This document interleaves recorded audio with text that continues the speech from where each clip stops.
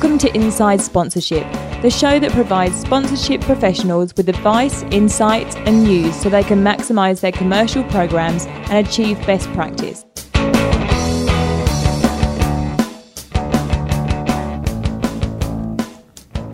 Welcome everyone to episode 30 of Inside Sponsorship. I'm your host Daniel Loyston, and I want to kick off this episode with a shout out to Mike Keach, who I would describe as the man about town when it comes to sponsorship in New Zealand. So hi Mike.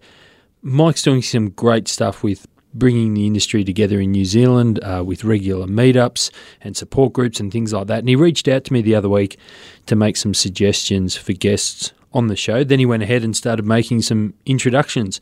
So thanks heaps, Mike. It's greatly appreciated. And it's great when people like you get in contact and let us know that they enjoy the podcast firstly, and then either suggest guests or topics for us to cover.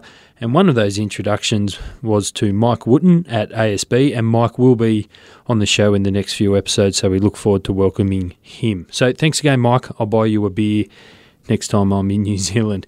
In this episode, Jason Cornell joins us to talk about his sponsorship experiences across Asia at Hong Kong Rugby, Hong Kong Jockey Club and the Hong Kong Film Festival, and now his new role as CEO of Alice Springs Turf Club. But before Jason joins us, Mark and I sit down to delve into and add some clarity around the age-old debate of the difference between return on investment and return on objectives in your sponsorships, and which is the actual source of happiness for outcomes for your sponsors. Here's Mark.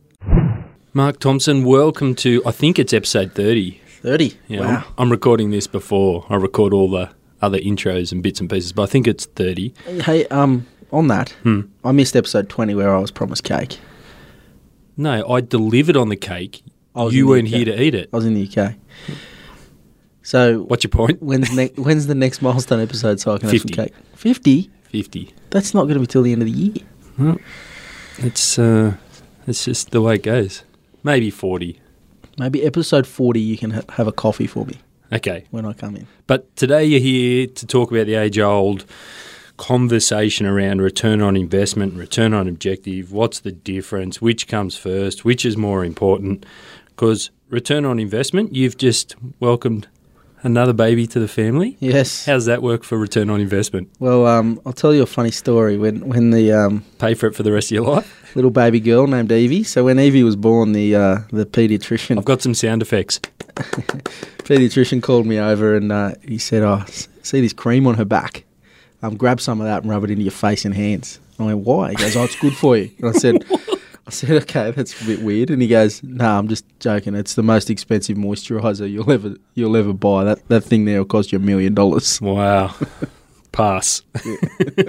I'm good with dry skin, thanks, Doc. Okay, so we are here to talk about, as I said, that age-old sort of conversation that pops up all the time, and then sometimes we see pockets where there's a lot of conversation around it. Yeah. Everyone's got an opinion.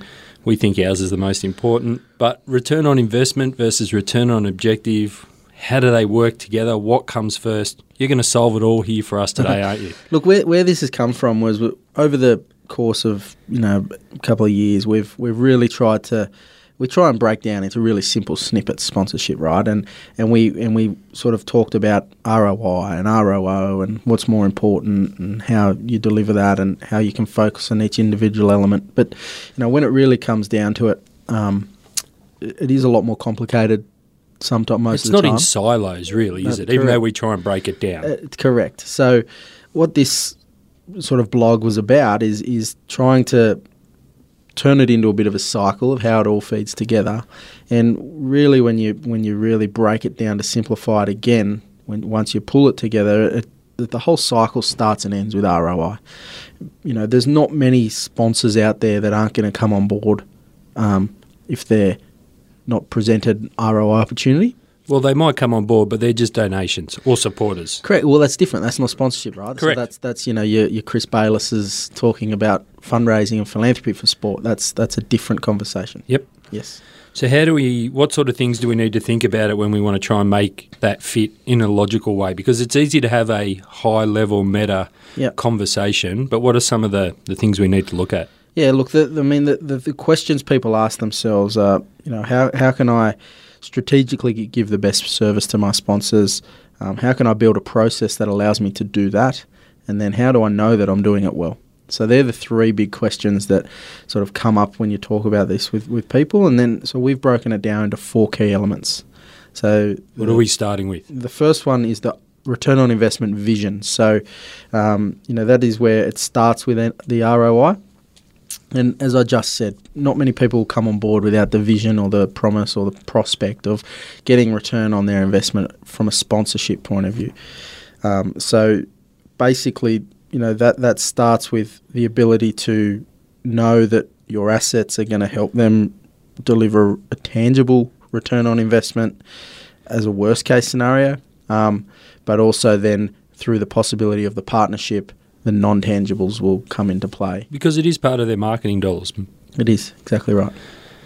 Okay, so I've sold them a vision of where we're going to go. What's the next step? Number 2. So number 2 was then return on objectives. So the return on objectives is, more of the intangible type of parts of the sponsorship program. So as a general rule, the tangible elements will be attributed to ROI. So that would be, your tickets are worth this, your hospitality is worth this, your appearances and use of IP is worth this because it's valued, it's quantified, they're tangible elements. Yep. But then there's these non-tangible elements which are how you align to objectives. So, how does this sponsorship align to your sponsorship and marketing objectives and portfolio and practice of your business, and then how can we deliver on those objectives and provide some sort of result back to you to say you've achieved your objectives through us. It's a non-tangible, it's really hard to value, but it has got a value as part of the whole process. Very good. All right, so we've sorted that out. We've come from the vision, we've moved through that.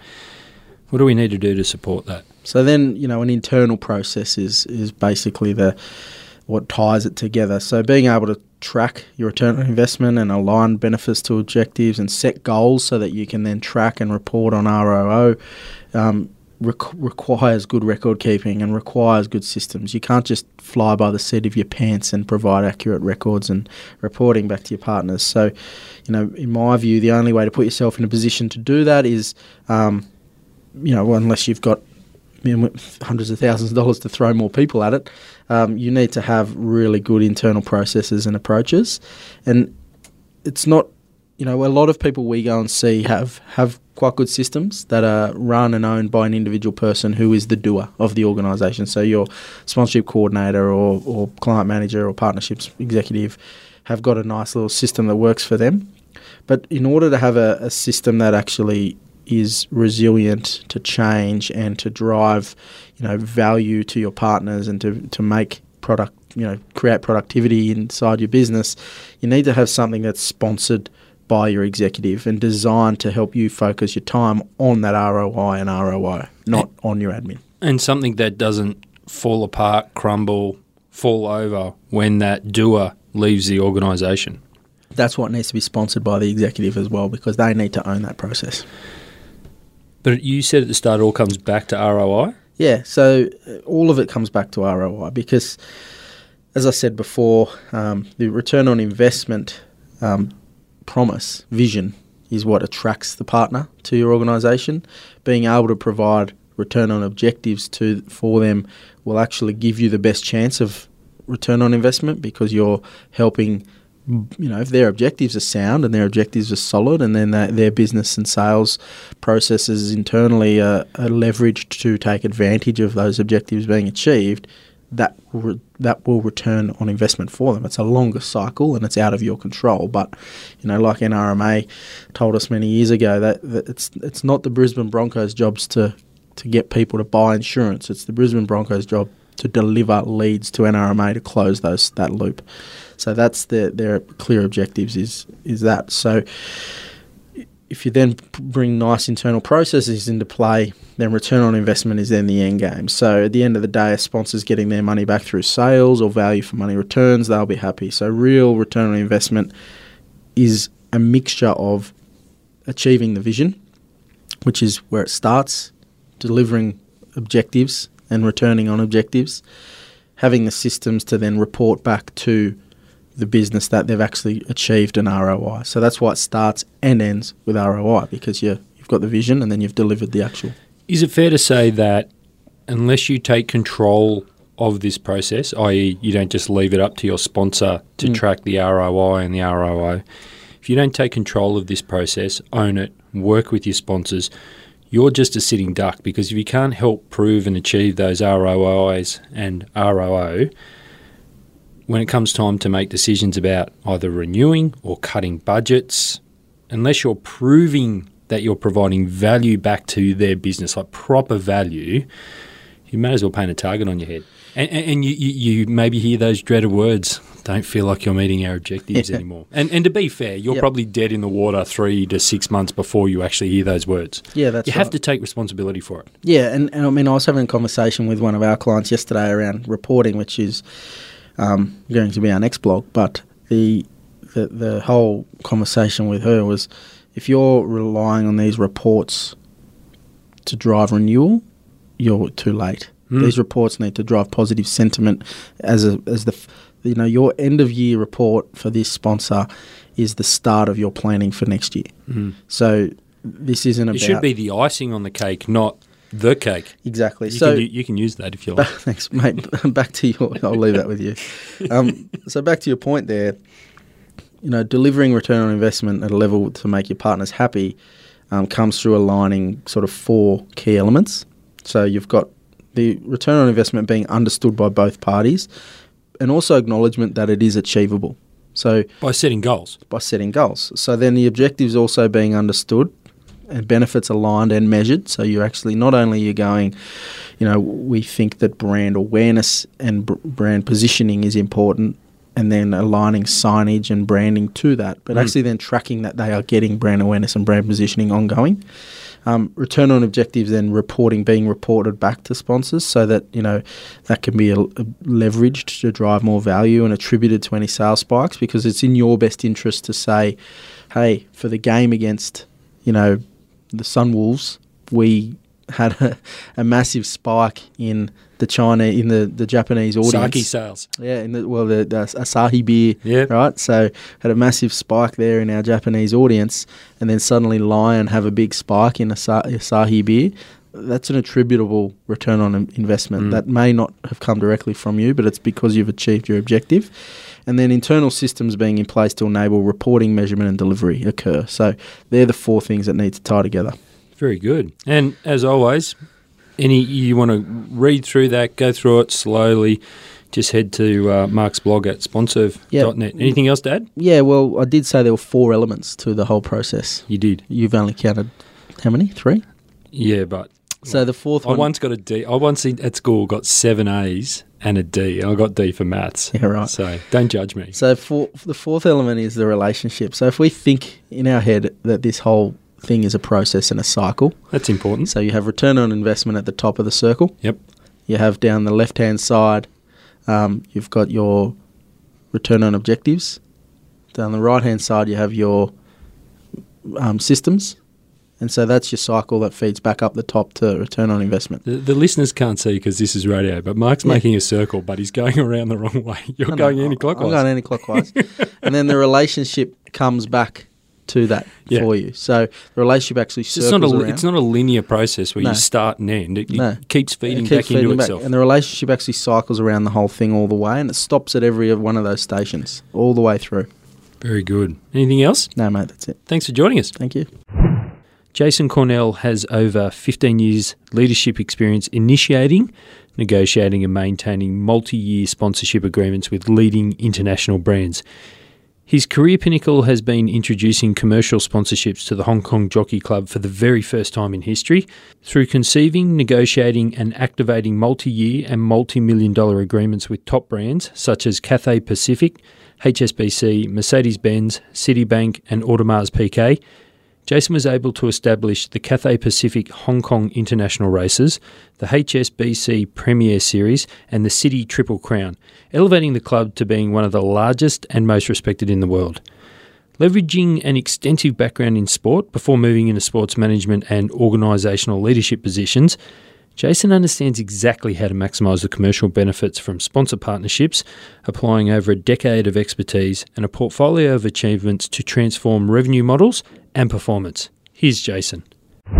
Jason Cornell, welcome to the show. Thanks, Daniel.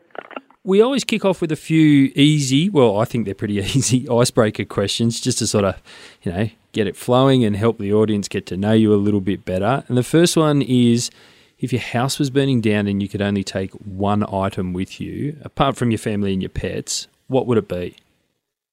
I think nowadays it's normally your mobile phone. Actually, you're the first person to actually say that. I thought it might be some sort of racing memorabilia or something. Oh, yeah. Okay, then the photo of Carbine on my wall. Okay, very good. And the second icebreaker question is, what was your first ever job? My first ever job, my dad was a milkman in a country town called Berry. So I remember getting up very early in the morning, and then it was actually the time period where we changed from a morning shift to an afternoon shift. So yeah, I was a milk boy from a very early age. And for those who didn't grow up in Australia, we used to, correct me if I'm wrong, drive around with a milk truck. You're probably hanging off the back and running to people's doorsteps and dropping off milk and collecting money. Collecting money, that was the trustworthy. And we actually went through the change from, shows you how old I am, from bottles to cartons. We'd either collect money on a daily basis, or Fridays was actually a very interesting day because that's where you collect the accounts. So you'd set up a little chit for them, and they'd pay you once a week, probably when they got paid. Yeah, that's right. It always struck me as a type of job that was always helped keep you fit. So I've given the listeners obviously a little bit of background to you, but can you give the listeners a rundown on what's been your career progression to your current role? Yeah, and obviously this is sponsorship related. So I started off in finance. I used to work for a US company called Tyco. I suppose I did an apprenticeship with them here in Australia, and then I got sent to New Zealand when we acquired 4 companies and sacked a lot of Kiwis and put that all together into one company. And then I came back to Australia, and they didn't really have a job for me, and they said, "Would you like to go to China?" And I went, "Yeah, sure." And it was in Shenzhen, just across the border from Hong Kong. And went there as a young 23-year-old and ended up spending 17 years in Hong Kong. And what sort of roles did you have? Oh, we'll get into these and ask some more in-depth questions later, but what were some of the roles that you had when you were there? I worked for Tyco up till 1997. Then I worked in private equity and eventually made my way into the sporting and sponsorship world via the Hong Kong Rugby Union and the Hong Kong Jockey Club. Now you are the CEO of the Alice Springs Turf Club, but you've only been in the role for a few months. What was attractive to you about that role that meant that you were keen to move from Melbourne to the middle of Australia? Yeah, I've only been in the role 2 months. I suppose I've always been looking for where I could take over a club in its entirety. I asked a little bit of advice in the racing circles beforehand. I had a very good conversation with John Massara, who was then chairman of Racing Australia, and he said, "Jason, all you need is a vehicle." And also, so Alice Springs run 34 times a year, and they're their own, rather than just a racing club. It's actually more running a whole racing jurisdiction. So there's actually some interesting parallels to the Hong Kong Jockey Club in that respect. In that we run everything here in regards to all of the stables are leased by us to the trainers. So it's really managing also the total horse racing community. Also, very uniquely, we have a yearling sale. So the whole bloodstock angle is something that I'm very interested in. And probably the bigger thing was, and I'm sure I'm not going to tell any stories are not going to be leaked out as such in this podcast, but a little birdie told me that the new NT government was about to do a new wagering deal, and there might be some significant prize money increases coming up into the Northern Territory, and Darwin Turf Club and Alice Springs Turf Club will be the 2 major beneficiaries of that. Very good. I'm going to ask about that in a second. What's your impressions of, I mean, like you said, you've only been there a couple of months. What's your impressions of how important the Alice Springs Turf Club is to the community there? Oh, it's vital. Like horse racing, I think, whilst it's probably gone down a little bit in recent years, but you know what a Cup Day means to a country town all around Australia. So it's uniquely Australian. What a turf club, a jockey club, a racing club, what it means to the community. You know, depending on how good the clubs are in regards to their membership. You know, normally you'll have the town's movers and shakers will be, you know, members and probably on the committees of your local racing club. So no, and Alice Springs, you know, we're a town. Actually, the residents here voted. It's actually big enough to be called a city, but they voted to keep it a town called Alice, which is actually quite funny. So we always, from a branding perspective, we always say that Alice Springs is a town. But yeah, the turf club is it's a major event centre for the town. You know, people like to have their weddings here, have their have their business functions. And as I said, we race 34 times a year, which is probably a lot more than other, I suppose, country race clubs that would be the sort of the similar size to us. So no doubt in the first few months that you've spent in the role, you've also spent some time looking at the sponsorship portfolio. And you've got some long-term partners in your portfolio. What have they been telling you are some of the reasons that they have ensured that they've been a long-term partner of the Alice Springs Turf Club? Yeah, most of the long-term partners and really the lure for them to be involved with the Turf Club is our Cup Carnival. So we race every Saturday in April and in the lead up to Cup Day, which is Monday, May 1st, which is a public holiday here in Alice Springs. And it's probably the biggest event gathering and social event on the Alice Springs calendar. Not that I've ever been to one before. No, that's right. So you must. Are you feeling any pressure? No pressure. I've been lucky enough that I've been to the Darwin Cup Carnival a couple of times, and obviously I've had some experience in Melbourne, which is probably the best racing carnival in the world, and the best one day of international racing in the world is the Hong Kong Jockey Club International Day. So have some intimate knowledge of that. So hopefully bringing all of that experience here to Alice Springs. Very good. Now, you mentioned before about the some major partnership announcements, and you recently announced a new major partnership there at the Alice Springs Turf Club. Can you tell us about that? Yeah, well, that was pretty interesting. Time's a little bit different here in Alice, so sort of the terminology is I've been here 2 minutes, and I've already sold the racetrack.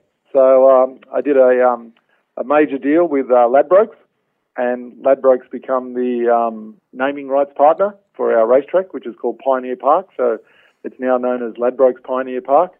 And Ladbrokes are also the presenting partner of the 4X Gold Alice Springs Cup Carnival. You mentioned before about how important the Alice Springs Turf Club is to the community, and there's most likely a lot of tradition attached with that and a lot of sense of ownership from people in the town. How did adding Ladbrokes to the name of Pioneer Park go down with the locals? That was only positive, and funnily enough, it coincides with our 40th anniversary of racing here at Pioneer Park. I've not had one negative connotation with us having Ladbrokes in front of it. I think the commercial reality of that and the opportunities that actually presents, I think the people, the members are very knowledgeable of that, and I think they just ask me and say, "Did you get a good dollar figure for it?" And so if there's revenue coming in for the club, that's the major positive. Of course, and they probably see it as a real, for want of a better phrase, a vote of confidence in country racing in the area. Very much so. I think not to be derogatory at all, I think they had some issues in regards to racing out here in this area. There's a bit of rivalry between Alice Springs and Darwin. They feel that the Thoroughbred Racing NT may have allocated some more resources to Darwin rather than Alice. So we're trying to punch above our weight. Now, we know that lots of brands, and especially those where there is a great affiliation with the rights holder, receive hundreds of sponsorship proposals a year, and Ladbrokes, especially around racing, would no doubt have bucket loads of requests for sponsorships come across their desk. What do you think set the Alice Springs Turf Club apart in the market so that Ladbrokes said, yes, we want to partner with you? Yeah, I think it was timing and exclusivity. So UBET, which is the exclusive retail tote operator in both the Northern Territory and states such as South Australia and Queensland, for example, UBET have just done an exclusive deal with South Australia. So now all thoroughbred races in South Australia can only be sponsored by UBET from a wagering perspective. So the opportunity to be able to tie up, and so the Northern Territory don't have that restriction, and the opportunity to be able to enter into a long-term deal, which is inclusive of the naming rights for the racetrack, was something that was very appealing for Ladbrokes. It possibly mirrors a deal that Ladbrokes had done with the Melbourne Racing Club, where they sponsor Ladbrokes Park, which is Sandown in Melbourne, and also a major sponsor of some of the races for the Melbourne Racing Club. And then I'd heard a rumour that they were in the market. They actually just announced last week that they've taken over sponsorship of Moonee Valley and the iconic Cox Plate. So I feel very privileged to be part of the, if you want to call it, the Ladbrokes sponsorship family now, because we've got some great opportunities to work with both the Melbourne Racing Club and Moonee Valley, and maybe bring something like the iconic Cox Plate, bring it out here to Alice Springs. Do Ladbrokes talk to you about how you guys can partner with those other properties that they sponsor, or is that just something that the rights holders get together and talk about the opportunities to leverage? No, not at all. I suppose we're only developing that at the moment. We haven't really locked anything in, but I was a guest in the committee room on Ladbrokes Blue Diamond Day at Melbourne Racing Club recently. So yeah, I think it's a great opportunity to provide those sort of opportunities. I had, if you read the press release that Ladbrokes and I did, the Alice Springs Turf Club, we actually had a pretty good quote from Peter Moody in our press release, because Peter's actually an ambassador for Ladbrokes, but he's a quasi-ambassador for Forex Gold, and he was quoted saying that there's no better racing experience in Australia than having a cold Forex Gold can at Ladbrokes Pioneer Park, which I thought was a pretty good bringing together of my two major partners. Yeah, so I did read that, and I did have a little bit of a chuckle. Can you give us some insights into the overarching objectives that Ladbrokes are looking to in the partnership, and what are the benefits, apart from the naming rights to Pioneer Park, are they accessing to help achieve those objectives? Oh yeah, I suppose I'm not going to speak on Ladbrokes' behalf. You can do a podcast with them, but what I suppose where I really rate what they're doing in regards to sponsorship is they're forming a real partnership with key racing participants and race clubs that other wagering operators haven't been doing. You know, they're all spending millions and millions of dollars on TV advertising, which is, you know, directly aimed at probably the 18 to 40-year-old male, and trying to acquire them to become a mobile punter. And very crowded. Yeah, very crowded. So there's a lot of players in that space. But I think Ladbrokes become very authentic, right? So now they can actually run a lot of their campaigns as such, and to be able to utilise those authentic partnerships and use them to their best advantage. Like, for example, their tagline is called "Up for the Challenge," and I was having a chat with their marketing guy in regards that we could put something where you come out to Alice, and that could be the challenge for their customer base. So I think there's a lot of great opportunities on that. Think of what they've done with Moonee Valley, like, you know, to have a exclusive hospitality offering on Cox Plate Day, when Winx is going to try and equal Kingston Town's record of winning 3 Cox Plates in a row. no better opportunity in the sport of horse racing. Yeah, and I think their tagline around "Up for the Challenge" almost, creates a clean slate of, like, we can tie in lots of different things here potentially with other partners and creating content and competitions and experiences and all that sort of stuff. Yeah, and plus also they're a corporate bookmaker, right? So they're not a tote. So you're effectively betting against them. So I think that their marketing, their branding, their messaging has been pretty good.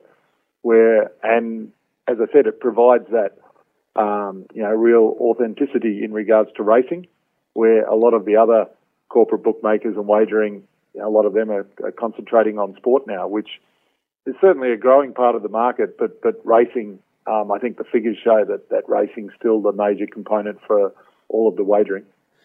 As you said before, you've also held some commercial roles in Asia, and particularly, obviously, in Hong Kong. How would you compare the Asian sponsorship space to the Australian sponsorship space?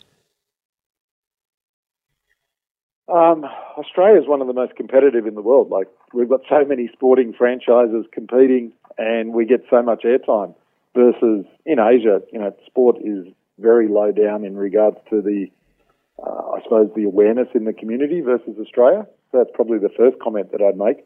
And then secondly, in Asia, the number one sports aren't the local sports. It's, English Premier League or NBA basketball.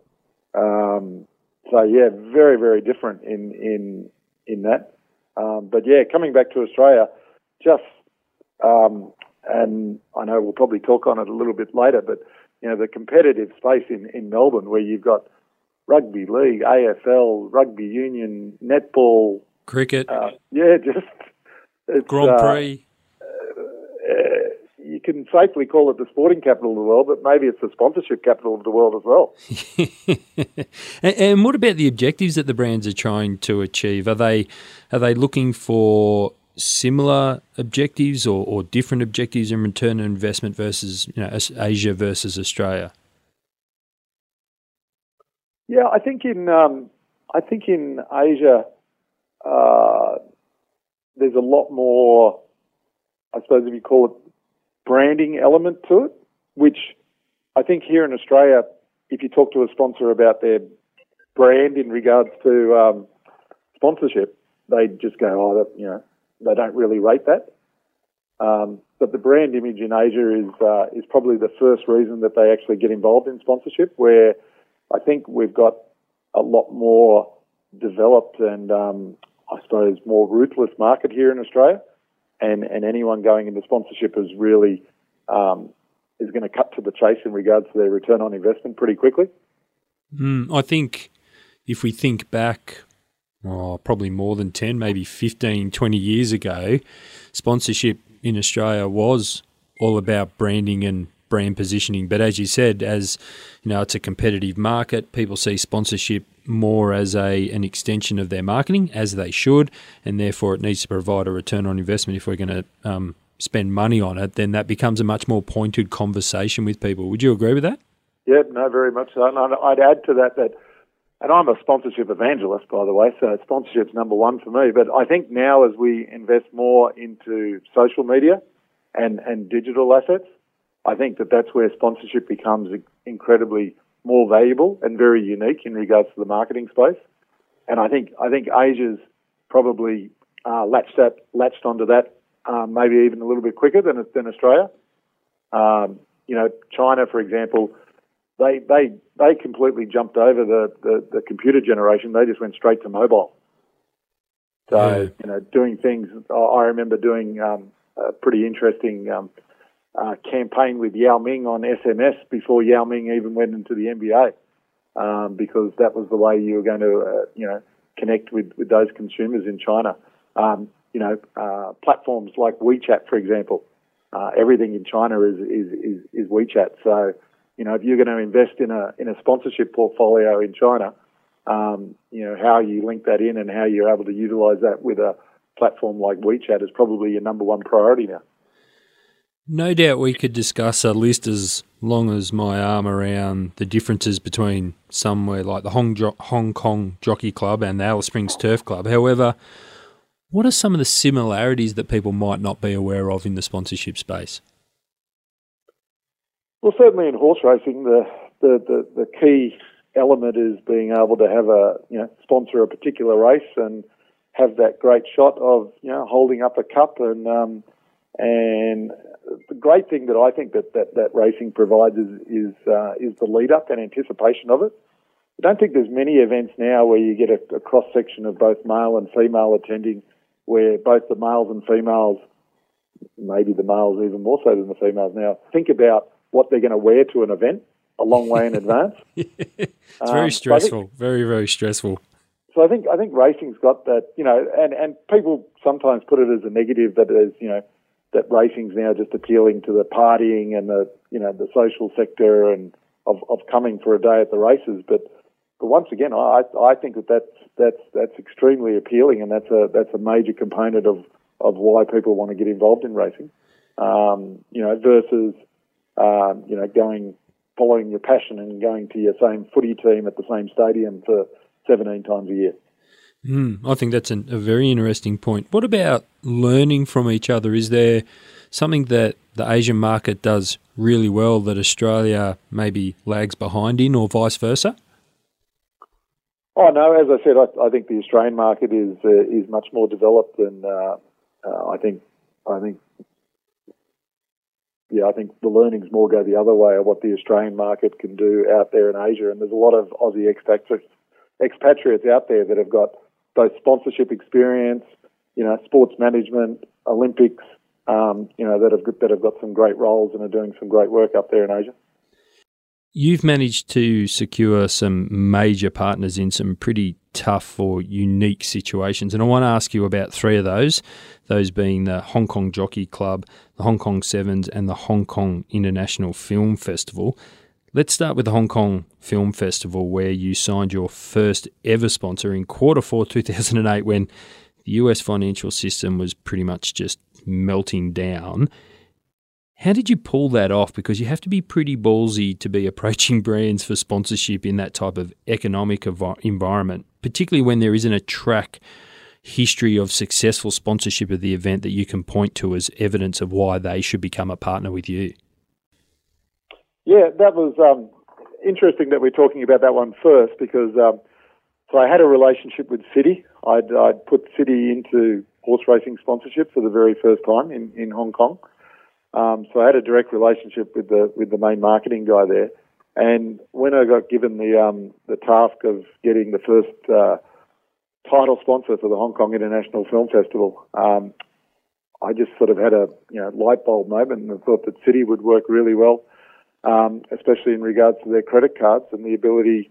I just found that one of the attributes of, and I wasn't a film person at all, and I suppose took my sports experience and saw that the people that were coming to the film festival were very passionate about film. So in similar ways to sport. So there was these film fanatics, and some of them would buy these season passes where they could go and watch all the films during the film festival. But it also had elements of creating unique events. So you could be on the red carpet with Jackie Chan, for example. So I just thought that was a great fit for Citi, especially in regards to understanding of what they were trying to do, getting their credit cards as sort of like the, up against some pretty tough, dominant players in the Hong Kong market, both Hong Kong Bank, HSBC, and Standard Chartered, was sort of like nearly a duopoly in regards to banking in there, and so they were very keen as a younger, aggressive acquirer in the credit card market. So, and we actually delivered far and above what we thought we could do, because just the credit card and providing the privilege, we called it the privilege pass to be able to buy tickets to these films and experiences up front to the Citi customers. That just blew us away with the response that we got. The second one's a Hong Kong Jockey Club. It is impressive in terms of size and scale, but sponsorship hasn't always been part of their business model, but you helped change that, didn't you? Yep. Prior to 2003, even backtrack there a little bit more. Prior to 1997, it was the Royal Hong Kong Jockey Club.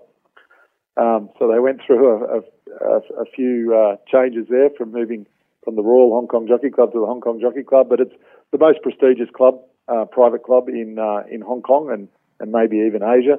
It's got the exclusive wagering license in Hong Kong, and it bets on lotto, horse racing, and then they introduced soccer betting in 2003. I actually started on the 1st of August 2003, which was the same day that the first soccer betting was brought on board.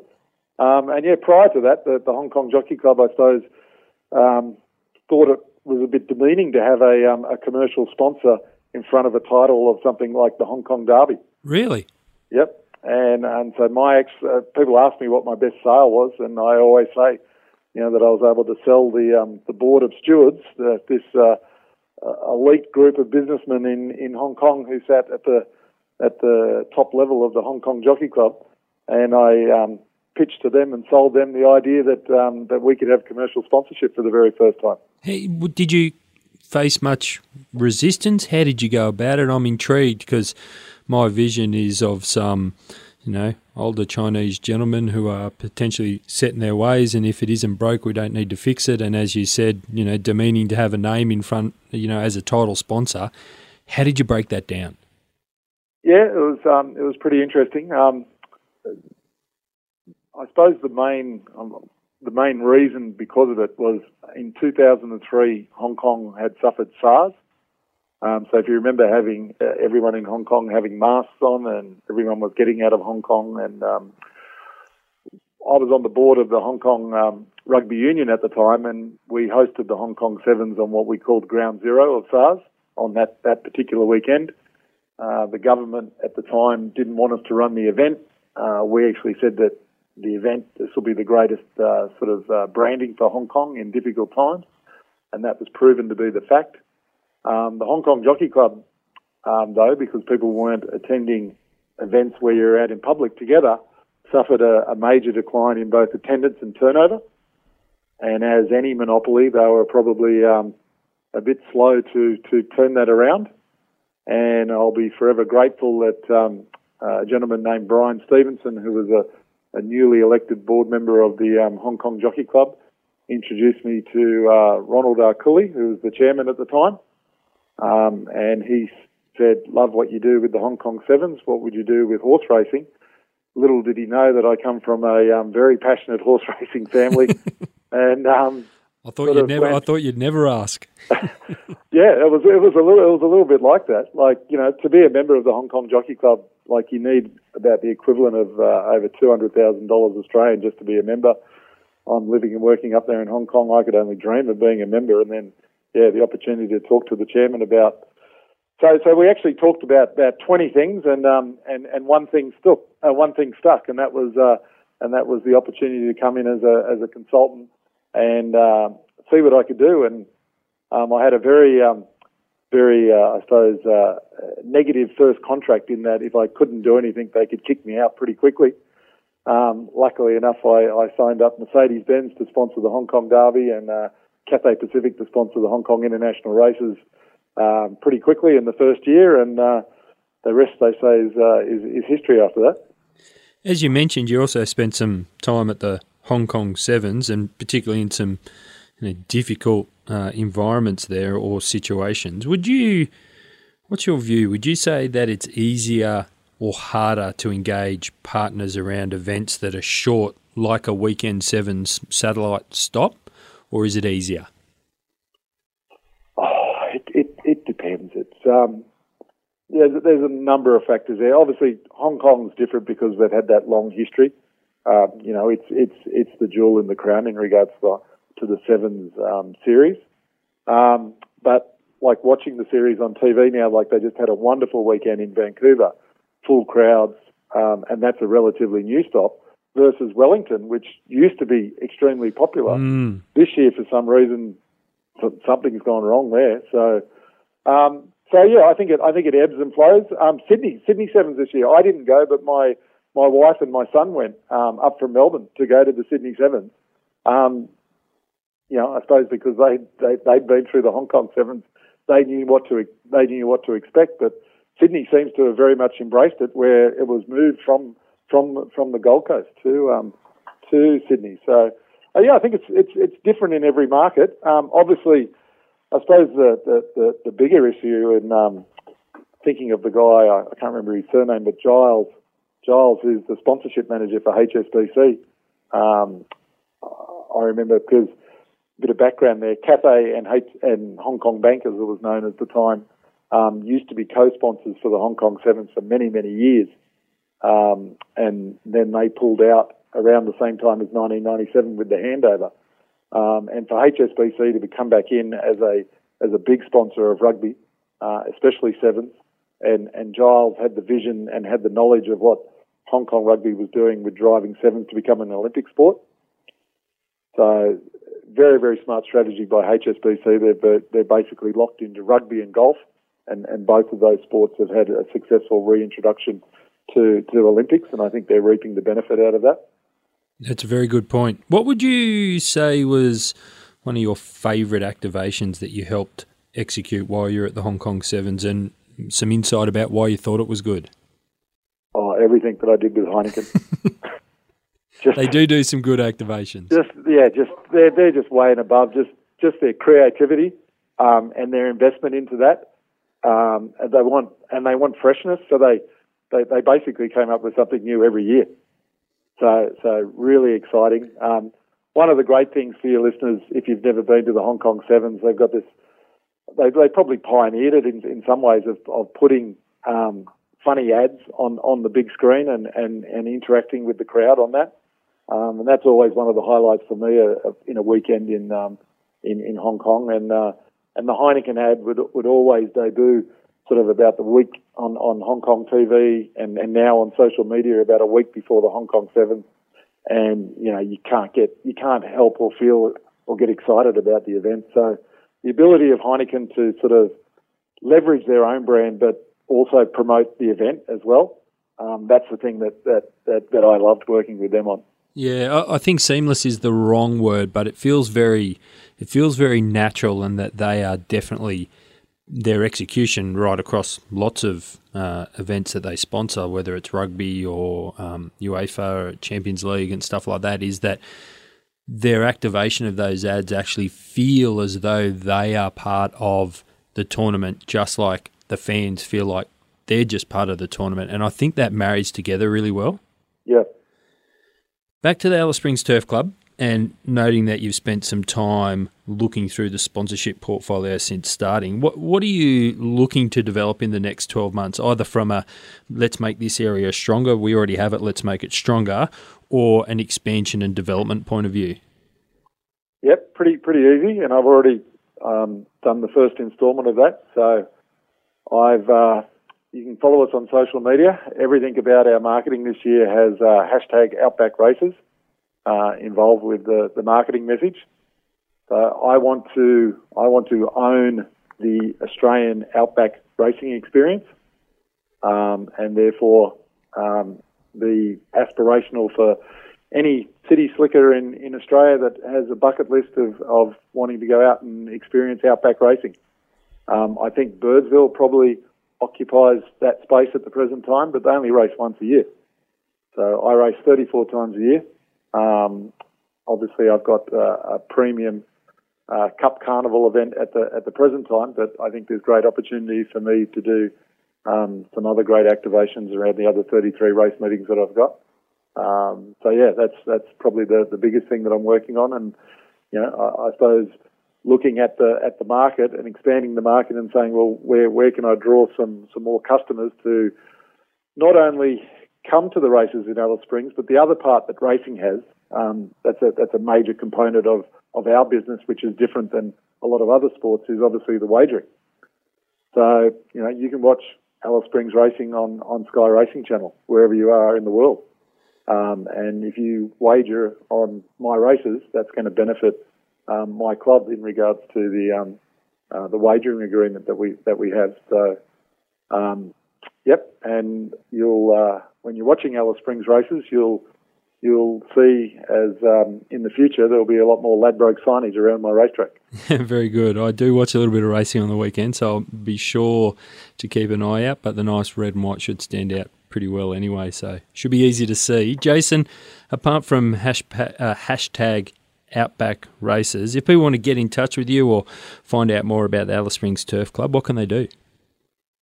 Oh, pretty easy. Just Google Alice Springs Turf Club. We come up there on number one on the search selection. So, and yeah, if you want an outback racing experience, anyone that hasn't been to Alice Springs before, all I can say is come out here because it's a very unique spot.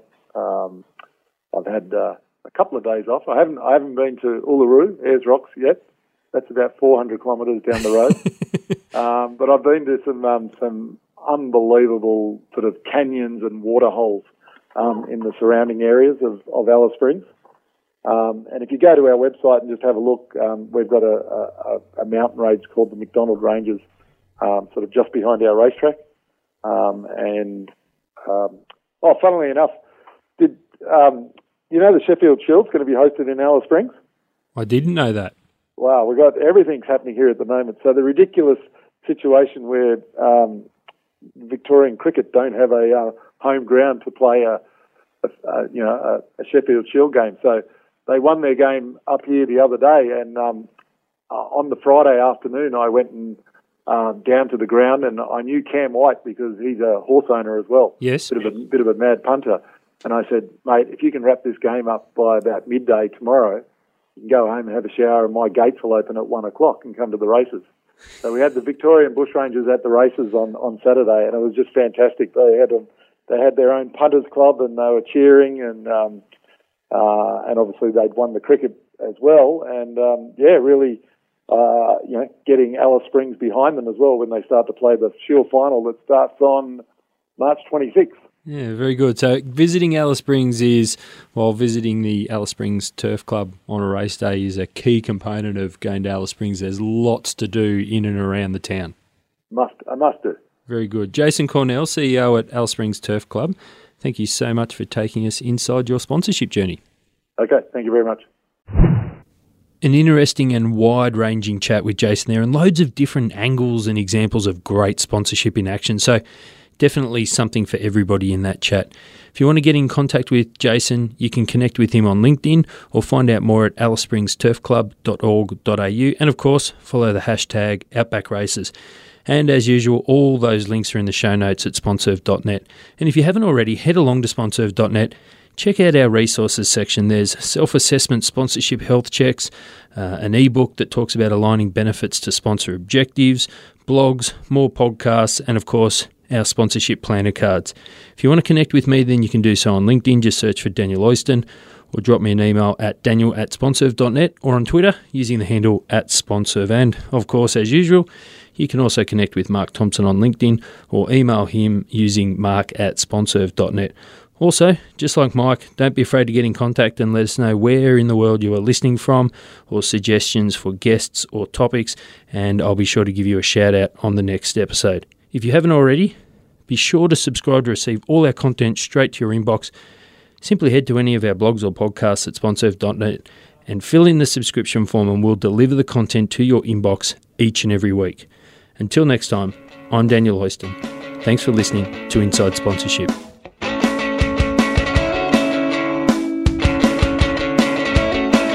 Thanks for listening to the show. For more episodes, blogs and resources, head to sponserve.net or search for Sponserve on Facebook, Twitter or LinkedIn.